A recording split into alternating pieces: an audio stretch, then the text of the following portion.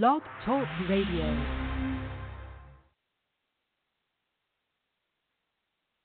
The Four Persons, Inc. is a federally registered and licensed 501c3 charity. Any use of any of our content without our permission is prohibited by law. Our purpose is evangelization, education, and social action. Please go to our website at thefourpersons.com or our blog site at thefourpersons.net to make your tax-deductible donation by credit or debit card. You can also send a check to the Four Persons, Inc., P.O. Box 11214, Manassas, Virginia, 20113. To contact us, send us an email at thefourpersons.com.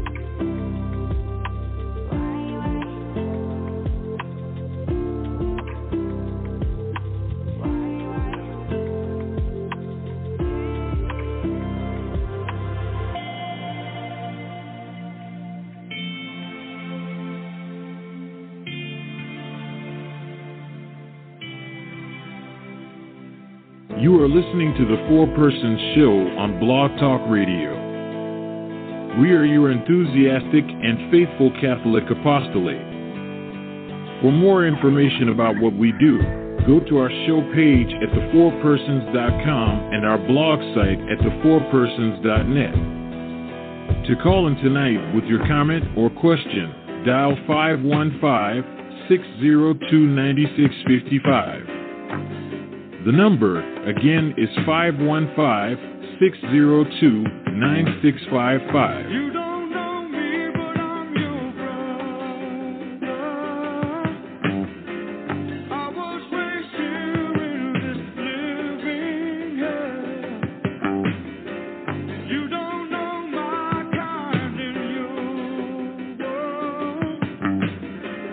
Very soon, the time will tell. You telling me the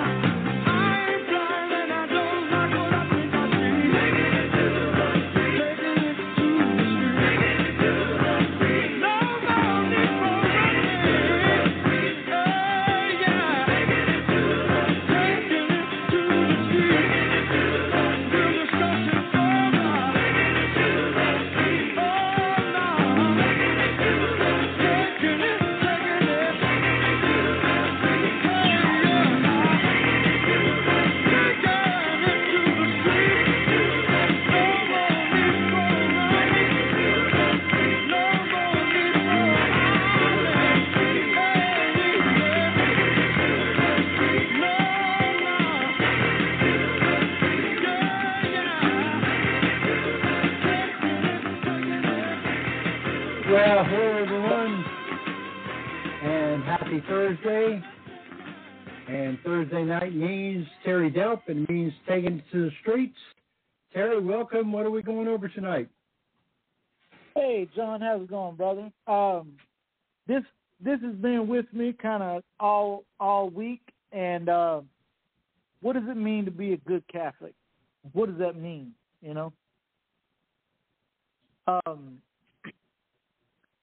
Many of us believe that, you know, go to church every Sunday, you do your best to not break any of the Ten Commandments, and you're a good Catholic, right? Everybody else is not such a good Catholic. But I wanted to talk about what does it really mean to be a good Catholic, right? Like, so if I hire you to, you know, to do a particular job and you do, you know, everything that's required of you for that job, does that make you a good employee? As an employer, does that make me want to promote you? Usually, it's going above and beyond what's required, right? So, you know, going to church every Sunday, that's a minimum obligation to even be a Catholic, let alone a good Catholic. That's a minimum requirement to be a Catholic. If you're missing Mass intentionally, then you're in grave mortal sin. If you only go to church on Christmas and Easter, and then you're not really Catholic. You're not living a Catholic life, right? Mm-hmm. And if you do meet all of the minimum requirements, then you're just Catholic. That's it. You know. Right. But what does it mean? It's gotten to the starting line. Right. What does it mean to be a good Catholic? It's kind of like the name of this show, The Four Persons. When you're able to give God everything, your whole life revolves around Jesus and not the other way around. What does it mean to be a good Catholic? That means being Catholic everywhere you go. That means doing God's will no matter where you're at. You know, I was fortunate when I first came out here to Georgia for this project. I say I was fortunate. For whatever reason, the contractor didn't do anything for like the first 2 weeks, and I was just sitting out here. Well, I rented this little spot, like I told you before, and it's like 3 minutes from the only Catholic church. I think the next one was like an hour away. So, you know, I was able to go to daily Mass, and you know, I'm trying to hit confession, you know, weekly, because I want to be. I mean, I'm not saying I'm a good Catholic, right? But I'm striving for it. I'm doing my very best. Everywhere I go, I want people to know I'm Catholic. In fact, when somebody says, "Hey, do you know Terry?" I don't want them to be like, "Oh, you mean the inspector," or "Oh, you mean the guy with the engineering firm." When they say, "Terry, do you know Terry?" I want them to be like, "Oh, you're talking about that Catholic guy who's always praying all the time." Yeah, I know him. You know, that's how I want to be identified. I want to be a good Catholic.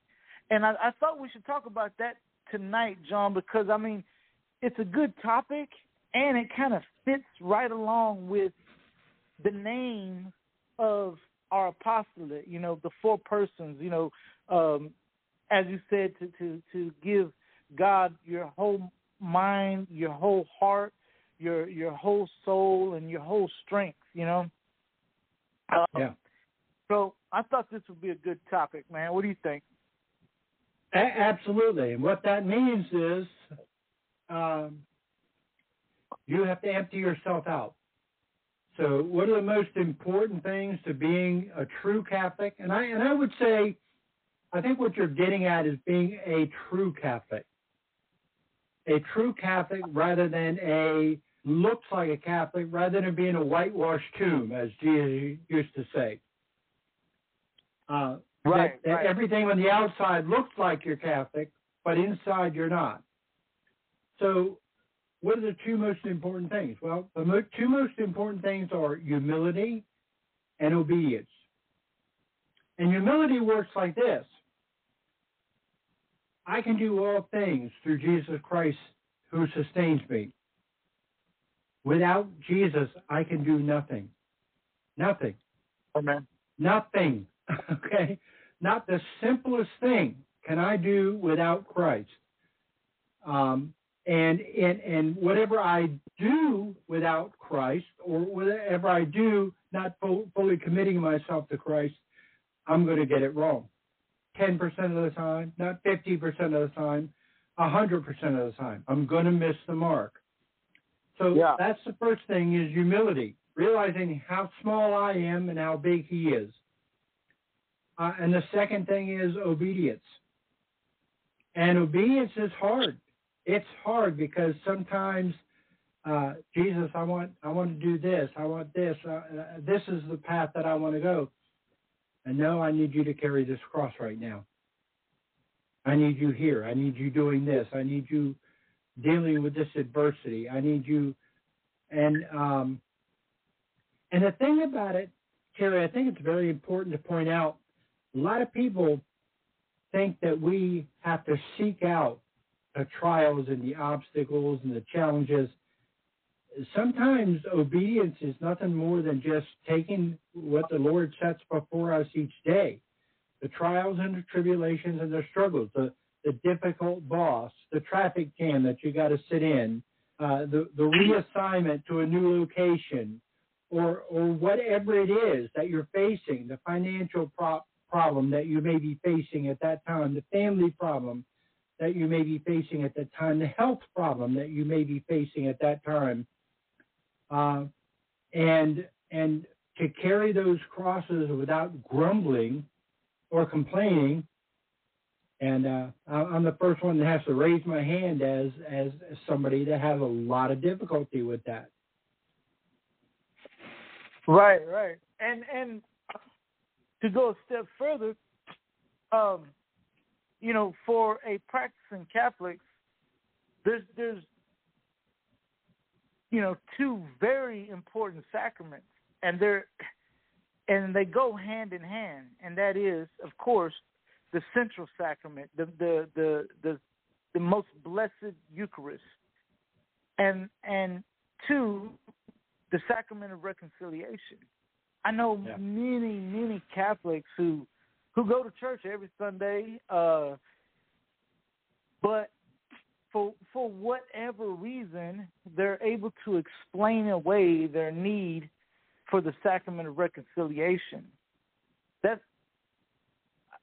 I've gotten to the point where I try to make it every week now, and of course I'm confessing venial sins, but it's kind of like, if you okay, I didn't really sweat today, so I don't need to take a shower. Man, if you do that for 7, 8, 9, 10 days, you're gonna stink. It don't matter if you sweat it or not. You know what I'm saying? Right. And if you don't shower for 10 days, people around you are going to know it. You're not going to have to tell them. Exactly. And it's the same thing. Like, if we allow, like, okay, well, I told a little white lie, or I got mad at the guy who cut me off, but that's not really nothing to go to confess. It's not a mortal sin, I don't need to go to confession for that. And it's just dirt piling up, that dirt just piles up and piles up and piles up. Yeah. And we got to remember that this is a spiritual warfare that we're involved in. And our enemy, Satan, has been around since the creation of man. He is a very intelligent entity, and he knows how to lead us into mortal sin, and his goal. I'm not talking about like a world type goal or end game. I'm talking about for each of us individually. His goal is to trap us into mortal sin and kill us. Right. That's his goal, to drag us into the depths of hell. So let's talk about that, because I think there are some very important distinctions that need to be made about what you're saying. This is so true. Folks, understand the devil is willing to play the long game. Oh, yeah. He's willing to play the long game. He doesn't have to suck you into mortal sin today. No, he's going to chip, and he's going to chip, and he's going to chip. And weaken that armor just a little bit. Just a little bit. Break you down just a little bit more, just a little bit more, just a little bit more. And then, out of the blue, when you're not expecting it, that's when he hits you with that big temptation. Exactly. Because he knows if he sends a prostitute to knock on my door, I'm probably gonna pray for the lady and then send her on her way. Mm-hmm. Or if he tries to get me to murder somebody, the big sins, he knows he got no shot. I am going to resist, right? Right. But when those little sins, and like I said, they might not be mortal sins. They're more than likely venial sins. Like I said, telling a white lie, or getting angry in traffic. Just little thinking ill thoughts about my brother, just little bitty things, and they add up, and they add up, and they add up, and you don't never go and get those sins absolved, and eventually he'll go in the back door with a big one. Well, I mean, you think about this. What did Jesus say how faith works? And by the way, I want to say hi to Mrs. Delp. I see her on the switchboard, so just want to say hi to her and hope that she's having a blessed evening. But what did Jesus say about faith, Terry? He said it starts out as the smallest of seeds, like a mustard seed. Like a mustard seed, yeah. Yeah, and then it slowly grows. It slowly grows, and then eventually it becomes the largest of all the trees. Well, folks, sin works the same way. Satan don't show up at your front door with an 80-foot oak tree. No, he's going to plant that little seed, and it's up to you to crush it while it's still a little seed. Because you let it grow, and the next thing you know, it's grown into a little plant, getting bigger and bigger and bigger. Everything that Satan does, every tactic that he uses, is a perversion of what God does. If you look at the 7 fruits of the Spirit, and then you could compare each one of those to the 7 deadly sins, and it's the complete opposite. And that's how Satan works. Everything a lot he of people does is. A lot of people don't understand this, but in the book of Revelation, in chapters 12 and 17 of the book of Revelation, the devil is depicted as a 7-headed hydra, a 7-headed monster. And one of the meanings of that, there's multiple layered meanings, but one of the meanings of that is the 7 deadly sins. That's what it's. Yeah, I mean, I'm familiar with the scripture. I didn't know that about but that does make sense. It's the 7 deadly sins, because that is the totality of what Satan is to us as the enemy. He's trying to drag us under with those 7 deadly sins. So when I started off by saying that humility is the most important thing, well, what is humility? Humility is the opposite of pride. Right? And the devil is always trying to tell you how big you are, how strong you are, how tough you are, how much more you are than everyone around you. Well, Terry, when you were younger, you kind of fell into that mindset, didn't you? I sure did.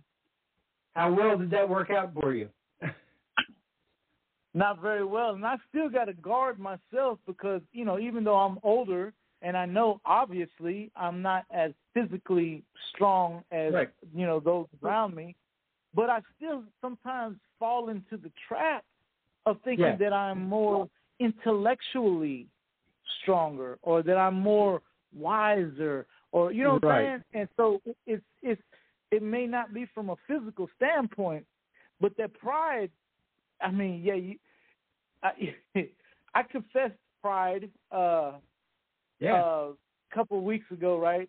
And the priest was like, "Oh yeah, that's a hard one," and it is, and it might not always, but it's a deadly sin. It might not always reach to the level of mortal sin, but it is a deadly sin, and you've got to be on guard against it. Let's talk about why we call them the deadly sins. I want to explain this to folks because the pride in itself, or anger in itself, gluttony in itself, are not mortal sins by themselves, or the temptation of those things is not mortal sins. The reason they're called the deadly sins is because they're like the mouse trap. Once the mouse has figured out why the cheese is free, it's too late. And the seven deadly sins are like that mouse trap. Oh, look, free cheese. Look, Terry, free cheese. Snap. Okay? Yeah. And that's how the seven deadly sins work. They're enticements. They're the devil calling you into his little playground, okay? And if you have a struggle with pride, you'll be like, you know what? I can go play in the devil's playground. And I'm gonna be okay. I'm not gonna go all the way in to this temptation, but I'm just gonna go a little bit in. I can pull back. I'll just give one example. I'm an alcoholic. But I can go to the bar tonight. I'm just going to have 3 or 4. I'll be fine. That's all I'm going to have. Okay? Well, if you're an alcoholic, you got to be strong enough and wise enough to know, don't go. Don't have one. It's a weakness for you. It's a trap for you, and you're not strong enough. And that humility is what allows you to realize you're not strong enough. That allows you to say to God, I'm not strong enough. I can't fight this battle by myself, but with your help, I can overcome it. On my own, I got no shot. And I hear people say, I've heard Catholics tell me over the years, where I just don't understand. I'm trying so hard. I'm trying to do everything. I keep promising God that I'm not gonna mess up again, and I promise him I'm not going to mess up again, and then I go and mess up again. I said, you got it all wrong. You got it all wrong. See, this is why you keep falling. You keep falling because you think the battle is between you and the devil. Son, that's a battle you're going to lose every time. You're going to lose that battle every time. Your prayers need to change. Your prayers need to not be to promise God what you're going to do for him to gain his approval. Your prayers need to be, God, without your help, I know I'm going to mess up. There ain't no doubt about it, okay? Please help me. Help me. Show me what you can do through me. When you stop saying, Lord, let me show you what I can do for you, and start saying, please show me what you can do through me, it changes the whole equation, doesn't it, Terry? Oh yeah. And even like I say it a lot, but I don't describe what I'm saying, right? And I say this a lot. I like, look, if you have a habitual sin, pray the rosary habitually, and the sin will leave, right? Mm-hmm.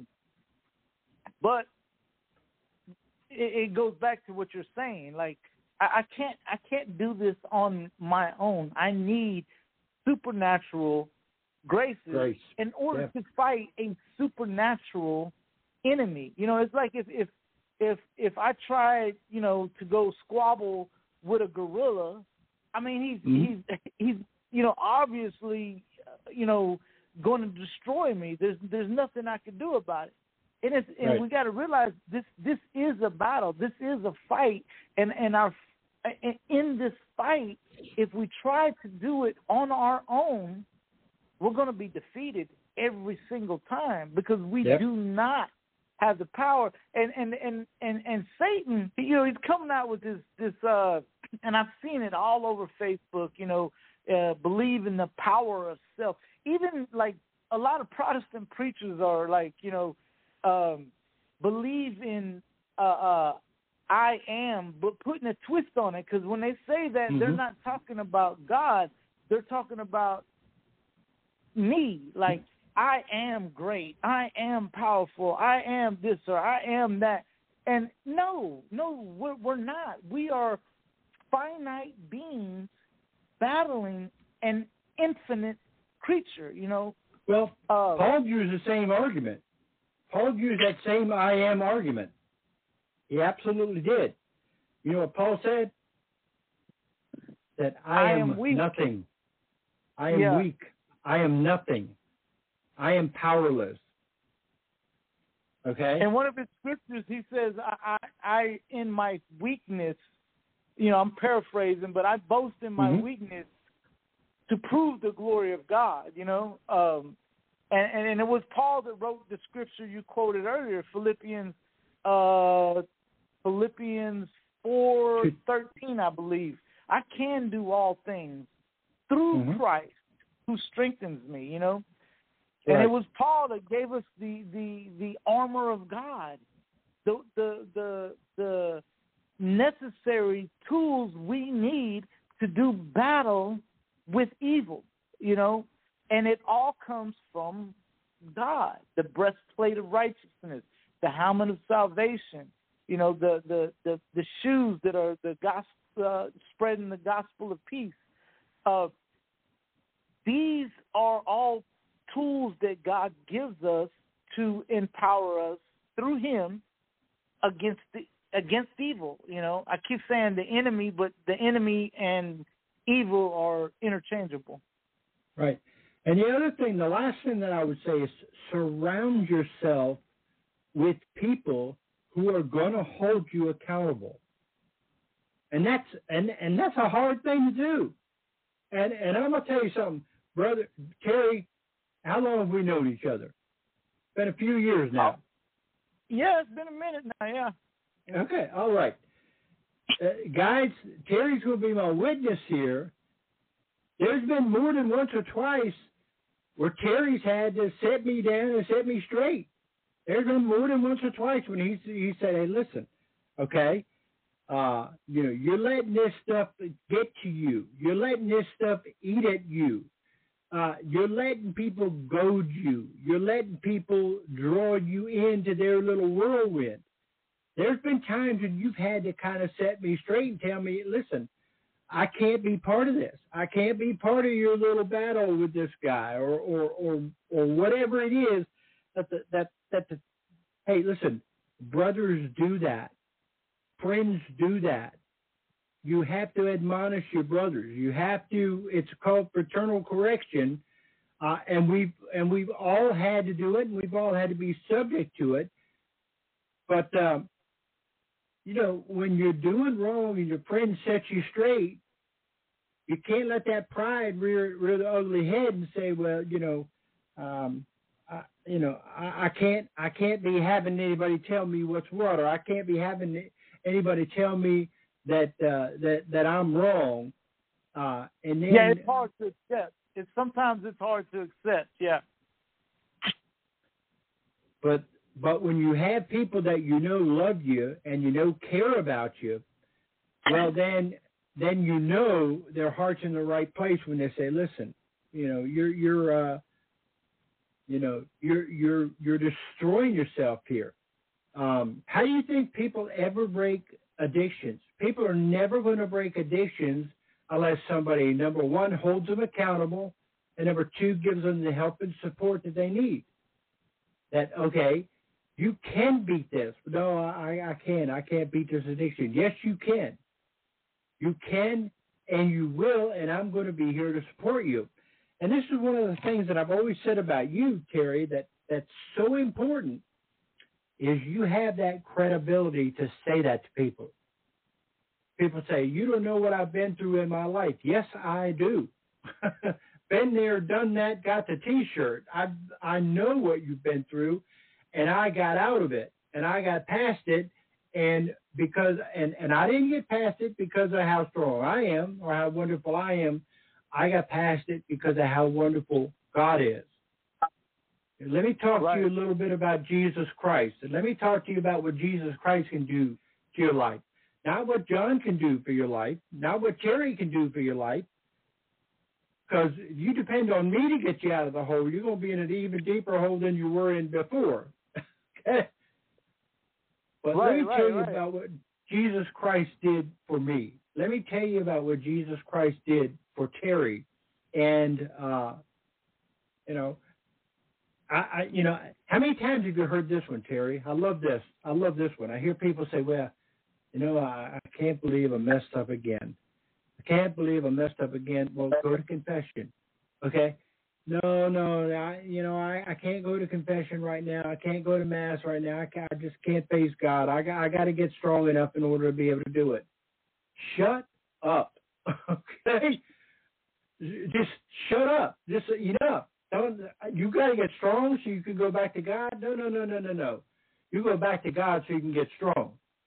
You don't get strong so you can go to confession. You go to confession because you can get strong. You're on the wrong side of the fight. You're like, oh, I got to get strong so I can get my armor. And you talk about fighting. That's like saying I need to get in shape before I go to the gym. That's not how it works. Right. Exactly. I need to get over this pneumonia before I can go to the hospital. But you talked about that fighting the big gorilla, and you're going to lose if you try to fight the big gorilla. What if you got a 50 caliber machine gun? You're feeling a lot better about going to fight that gorilla, right? Right. Now it's not a big problem, right? All right. Well, guess what, folks? The rosary is your 50 caliber machine gun. That's your 50 caliber machine gun that you take into the battle. Otherwise, you're trying to fight the gorilla with your bare hands, and how smart is that? Okay? Yeah. That gorilla ain't afraid of you, but I'll tell you what, that gorilla's afraid of Mama Mary. That gorilla's afraid of Jesus Christ. He's afraid of them. He ain't afraid of you. He's not. You go boxing with Satan, who's going to win that one, Terry? Satan's going to win every time. Yeah. And that's every time. I jokingly say this, but I say that it's too late for the devil now. If he kills me, I get my reward. He should have killed me while they had me in his army. He let me flip sides. It's too late now. Right. And this is what I meant by what it means to be a good Catholic. I mentioned that the two sacraments that are repeated over and over and over and over again, right? The rest of the sacraments, it's a one and done. The sacrament of the Most Holy Eucharist and the sacrament of reconciliation. There's a reason why we receive those sacraments over and over and over and over and over again throughout our life, because those sacraments strengthen us. Mm-hmm. And we, as Catholics, especially, I'm making three distinctions here between a good Catholic, a Catholic, and a person professing to be Catholic, right? Right. And the reason why I'm making that distinction, a person professing to be Catholic is the type of person that church, Christmas and Easter, or family events or something like that. they're not really Catholic. They're only Catholic in name. They're not living a Catholic life. Then you have Catholics who do the minimum requirements. They go to church every Sunday. Hopefully, if you're in that category, you're going to confession at least once a year, because that is a minimum requirement. The sacrament of reconciliation must be received at least once a year. Mm-hmm. And I will say this. I'm going to say this about the second group. I'll give a stern warning to those Catholics. If you do manage to escape hell, you're going to spend a long time in purgatory. Amen. You're going to spend a long time in purgatory because when you meet your Maker, He's going to say, "What did you do?" Lord, I did the least I could get away with. You set the bar, and I straddled the bottom of the bar. I straddled right along that trailing edge. What was the least that I could do to escape hell? So what you're saying is your relationship with me wasn't about loving me. It was about fire insurance. That's what it was, right? Right. It wasn't. You still had a lot. You still had a love of self that was greater than your love for me. This is our Savior talking. Now, I'm going to tell you something I've noticed over the last few years that had been a transformation in me. I still slip and fall, Terry. I still slip and fall, okay? As much as anybody else out there, and I ain't going to lie about it. But I've noticed something that's changed. The Bible says that the fear of the Lord is the beginning of wisdom. That's that servile fear, that fear of punishment, that fear of the consequences of sin. But it says that's just the beginning of wisdom. You're not supposed to stay at the beginning. You're supposed to grow. And when you have advanced in your journey of true Catholicism, what it's truly about, then when you have one of them big falls, oh, man, it hits you hard. It hits you hard. I mean, you just feel dirty. You just feel you're overwhelmed at the magnitude of the hurt that you've caused God. You're overwhelmed at the grief of having offended so good of a God. Do you understand what I'm saying? It transforms the way that you are, that you almost don't even think about the consequences anymore. You're right. Wow, I got to get to confession because if I don't, I'm going to go to hell. That's the way it was before. Now it's, man, I got to get to confession so I can tell Jesus I'm sorry. So I can how sorry I am that I fell again. It transforms, and that's the Holy Spirit working inside of you. That's not anything that's changed inside of me by my own effort or anything that I can take any credit for. But that's the sign inside your heart that the Holy Spirit is working inside of you. And when that happens, you going to church is no longer an obligation. You want to go see Christ because we believe that the most blessed sacrament, the Holy Eucharist, is the body, blood, soul, and divinity of Jesus Christ. So you and you know what? Come to this realization. I find myself at times kicking myself because I'm like, man, I didn't make it to church today. You know, okay, I haven't done nothing wrong.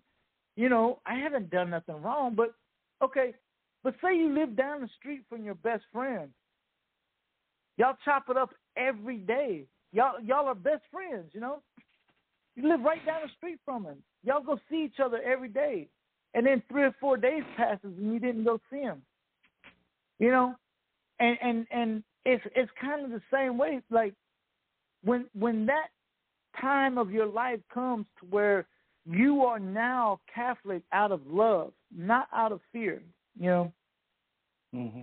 then when you go 2 or 3 days without going to church, I mean, I'm not saying Mass. I mean, because sometimes, you got your work schedule and you can't make it, you can't. But he's there inside that Catholic church. So sometimes you just got to drive up and say your prayers in the parking lot. Nobody else is there. The doors are locked. Sometimes you just got to go say your prayers in the parking lot knowing that the Holy Eucharist is inside. Jesus is physically inside that church. Does that make sense? No, it makes absolute, complete sense. So, I mean, I can give 100 examples of what you're saying. If I don't do my morning devotionals, I know it. I feel it. Okay, I feel it. Something's missing. I didn't get to do my morning prayers this morning. Well, I'm gonna darn sure do them this afternoon. You miss it. You have that longing for it, and I mean, like we said with the apostolate, Jesus becomes your whole heart, your whole mind, your whole soul, your whole strength. You're just all in. You're just all in all the time. And your whole world revolves around Jesus Christ. You're going to work, you're working for Jesus Christ. You're going out, with the family, you're going out for Jesus Christ. Everything that you're doing becomes a prayer. Even when we're apart from our families, and sometimes our work, situation does that, we're still praying for them. We're still praying for them. We're still loving them. We're still calling them, and all of that it's just real to us. It's not going through the motions. It's real. There's a fire inside of you that's real, and you realize your life has purpose. And you realize that everything else is a means to an end. My goal is not here. My final destination is not here. And sometimes you can get frustrated. I do. Every day I get frustrated because things maybe not turning out the way I hoped they would, or run into some obstacles or difficulties. But you start to realize it's bigger than that. It's bigger than the problems I went through today. And at night you say your act of contrition. This is what we said a few shows ago. Start every day with a morning offering. Start every night with an act of contrition. It's just sets your day right. I don't care how holy you think you are. At the end of the day, you're not going to hit the mark 100% every day. At the end of the day, you got something to feel sorry for. True. And I do want to say this, because I said it earlier. If you find yourself in habitual sin, pray the rosary habitually. I hear so many people say, I'm not religious, I'm spiritual. Mm-hmm. You can't have one without the other. That's like that's saying, the devil. You describe the devil. He's not religious, he's spiritual. Yeah, right? And here's the thing.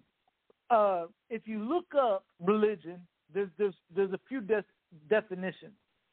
But some people work out religiously, and you can see the effects of that religion, right? They work out religiously. They're physically fit. You know what I'm saying? Some people read religiously. And you can see the effects. These people, their intelligence grows as the amount of books that they read grows, right? Right. And with us, our religion, the Catholic Church, and the sacramentals, not the sacraments, but the sacramentals that we do religiously, once it becomes habit forming, you will see the effects. That's why I say if you sin habitually, pray the rosary habitually. And what I mean by that is, and I'm still guilty of it, I try to say my rosary every day and twice on Thursdays. And sometimes I find myself just going through the motions, right? Yeah, I'm not in it. I don't have an emotional reaction. I'm not in it. I'm just going through the motions because it is a habit. I've got to do it every day. But just like people need to understand. Just like a person that goes to the gym religiously, and sometimes they're not feeling it. It's like, oh, man, I don't want to. Oh, it's leg day. I don't want to do legs. Reps. You still do the reps. They go get it. Yeah. And your rosary is the same way, folks. You need to understand this. It's an act of the will. Doesn't matter if you feel it or not. Feelings come and go. Sometimes God will give you those consolations to encourage you. Sometimes he'll give you those desolations to pull you. Okay? Do not pay attention to your emotions. Okay? Love is an act of the will. Okay? I called Terry at 3 o'clock in the morning and said, hey, Terry, I got a big problem. I'm broken down here on the middle I-95. Can you come help me? All right? Terry doesn't have to feel it.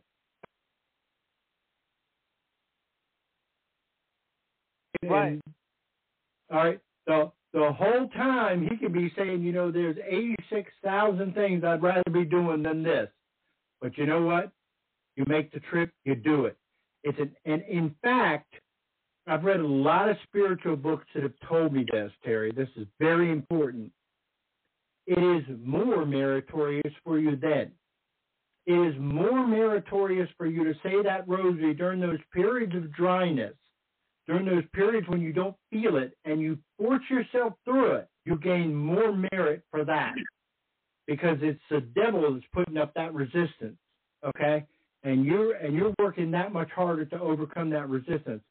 Second thing is, I want to emphasize something that Terry said.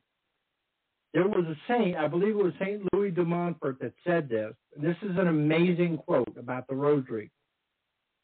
He said, if you have a habitual sin, habitually pray the rosary, and you will give up one or the other.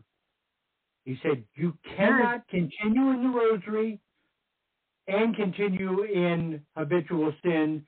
You will give up one or the other. And the one that you give up is the one that you don't persist in. All right? So if you don't persist in the rosary, then the habitual sin is going to win out.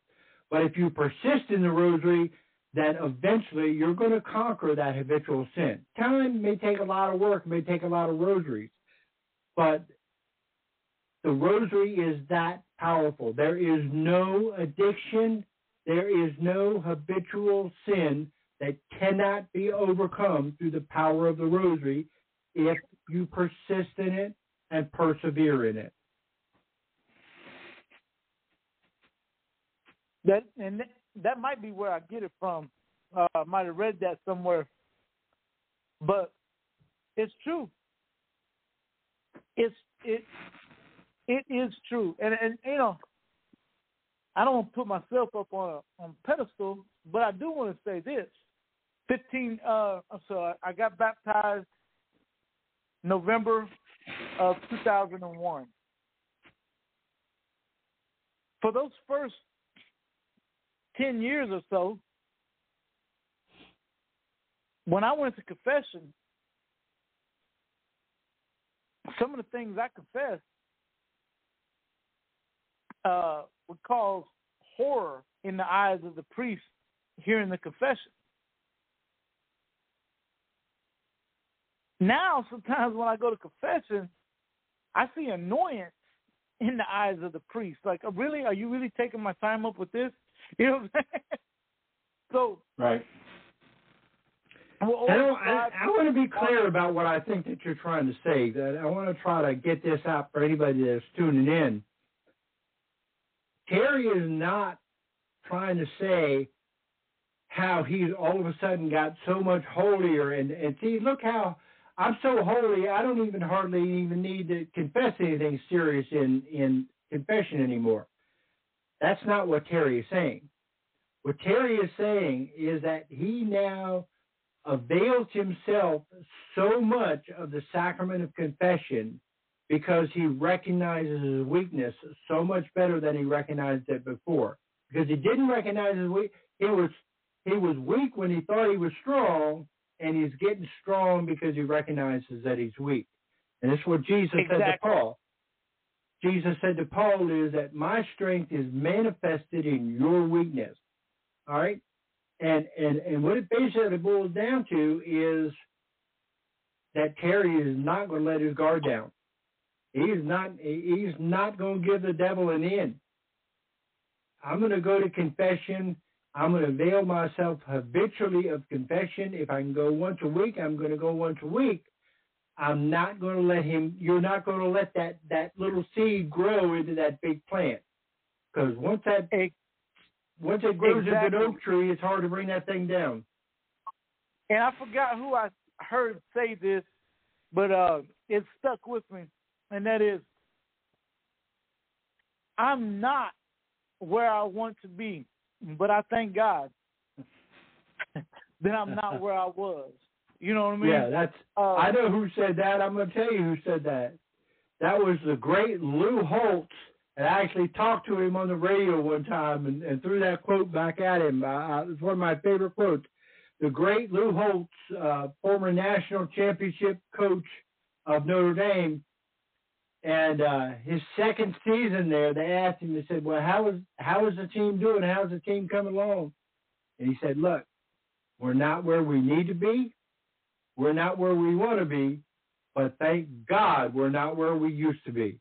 And I've kind of used that as a life message. I feel the same way you do, Terry. I am not where I want to be. I am not where I need to be. But I ain't where I used to be. Thank God for that. Yes. And that's what I meant about the seriousness of the sins. It's been a long time since I found myself in a state of mortal sin, right? Right. Because you understand the malice of it. You understand the malice of it now. Right. Even when you fall into it, like for instance, I'll just give an example. Let's just say me and you got in an argument, and I don't know of any time that me and you have ever gotten in an argument, we're bitter or anything. I don't think it's ever happened. But let's just say that it did. All right? And, things got heated. We got a little angry. We said some things back and forth that, we shouldn't have said or that we didn't mean. It's going to be eating at you. I just know it. If you're like me, it's an hour later, 2 hours later, you're like, man, I shouldn't have said that. Man, what's wrong with me? Why did I say that? That was awful for me to say that. And where 10 years ago it might have been, well, you know what, he's going to hold that against me, and I better apologize, or there's going to be hell to pay, and, whatever. But now it's, man, he's my friend. I shouldn't have said that. What an awful thing for me to do. That was an awful thing for me to do. Lord, I'm so sorry I did that to my friend. Please forgive me for doing that to my friend. Your whole interior feeling about sin changes, and it's because God lights that light inside of you that allows you to see it. You go into a place, you're doing an inspection on a home or something like that, and it's dark in there. All right, you might not see all the imperfections and everything. Then all of a sudden, somebody turns all the lights on. You're like, wow, there's mold stains on the walls over here, and there's cracks in the foundation over here, and the floor tiles all broken over here, and the windows are cracked, and you see all these imperfections when the light comes on. And sin is like that. Once God lights that light inside of you, you start to see those foundations cracks that you didn't see before, and you start to realize it was, yeah. So I got angry yesterday. Everybody needs to get over it. That used to be your attitude, but now it's, man, I got to get right. I can't talk to people like that. I can't act like that. I can't let my emotions get control of me like that. You start to become more and more and more accountable, even about the little things. And that's what Terry was saying. That's why he goes to confession and confesses these venial sins, these small things that a lot of people aren't going to confession and confessing them. And you're not going there to try to get brownie points. You're not going there to try to show how holy you are. You're going there because even these little sins bother you. Am I right? Exactly, and that was my point. Is I still try to go to confession every week because I know how, even like looking back, if I was to see me in the Catholic me in 2003 or 2004, looking forward, if I could see me now, I would think, man, I've made it. I've perfected my Catholic faith, But now, where I'm at, seeing myself, I realize how imperfect I am, right? And I realize how imperfect my thoughts are. I realize how imperfect my motivations to do good are, right? I realize how imperfect my motivations even to serve God. Yeah. And that's one of the reasons why I try to avail myself of the sacrament of reconciliation. That and Paul's admonition to the Church of Corinth: whoever eats of the body of our Lord and Savior Jesus Christ, whoever drinks of the blood of our Lord and Savior Jesus Christ, unworthily eats and drinks damnation unto themselves. Mm-hmm. So, if there's a sin I don't know about, and I go to confession and confess the sins I do know about, all of them are absolved. You know what I'm saying? Yeah, you don't want to face the tribunal of God with that one on your soul. You just do not. That is not a place that you want to be, to say, Lord, I received you when I was in mortal sin. You do not want to hear those words that are going to follow that. We're down to the last minute, Terry. This has been a great show, and I'm really glad that you did this tonight. I think this was empowering and this was enlightening. Would you end us with a closing prayer, please? Yes, sir. In the name of Father, Son, and Holy Spirit. Saint Michael the Archangel, defend us in battle. Be our protection against the wickedness and snares of the devil. May God rebuke him, we humbly pray, and do thou, O Prince of the heavenly host, by the power of God, cast into hell Satan and all the evil spirits who prowl throughout the world seeking the ruin of souls. In the name of the Father, and of the Son, and of the Holy Spirit. Amen. And I'll say one more time to Mrs. Delp, God bless you for standing by this man and keep him strong. And I'm so proud of both of you for the way that you stand up together for God and the beacons that you are for our faith. It's very inspiring. Oh, and I miss you, baby. I hope to be home soon. All right. God bless. Have a great night. All right. God bless everybody. Bye. All right.